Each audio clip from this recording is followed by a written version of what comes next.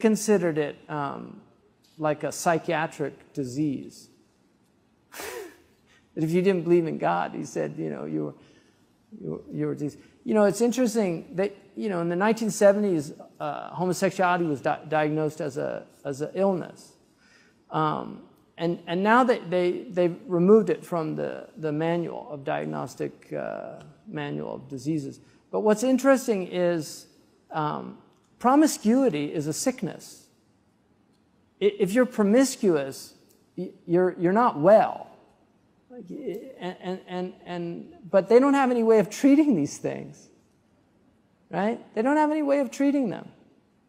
And so if you don't have a spiritual path that puts these things where you understand what the shahwat are, what the ghadabiyya is, if you don't understand what the irascible soul is, concupiscible soul is, if you don't know these things, if you don't know how to regulate yourself, if you don't know what temperance is, if you don't know what the results of incontinence, moral incontinence is. So you can get to the White House and you can't control yourself when a young intern comes in. Which means you're not a free person. You're not hur, you're abd. The Arabs say, al-abdu hurrun ma tama', al-hurru abdun ma tama', wal-abdu hurrun ma qana'. That a slave is free if they're content.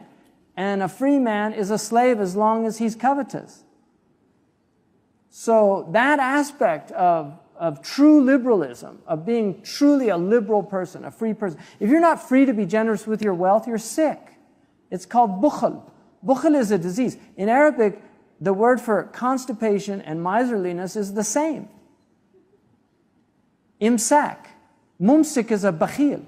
So the person that's holding his feces in himself and poisoning himself, right? This is toxic. It's the same with the person that can't give his money away.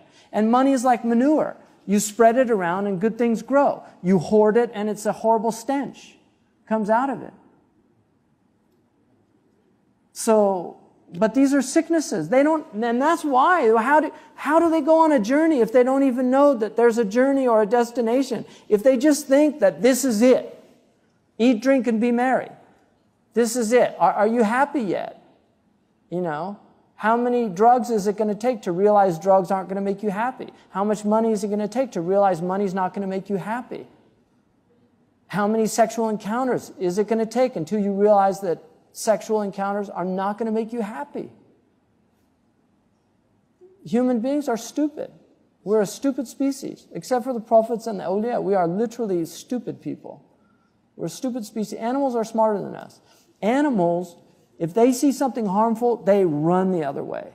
You'll never get an animal saying, to the other animal, hey, there's a fire over there, let's go check it out. They see fire and they run the other way. And that's why Allah says, inhum kal an'am. They're like animals. In the tafsir, Fakhruddin al-Razi says, because animals flee from harm. Humans actually are attracted by harmful things.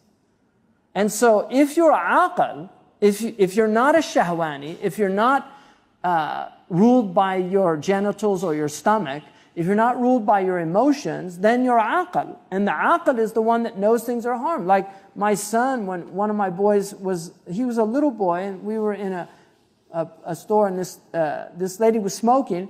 She took a puff, and she blew it. And I don't know if he'd ever seen smoke, but he was just fascinated by this smoke coming out of her mouth. And she looked at him and she said, don't you ever do this. This is the madness of human beings. It's just the madness of human beings. It's amazing that we harm ourselves and we harm others. We cause others a lot of pain and suffering, and it's all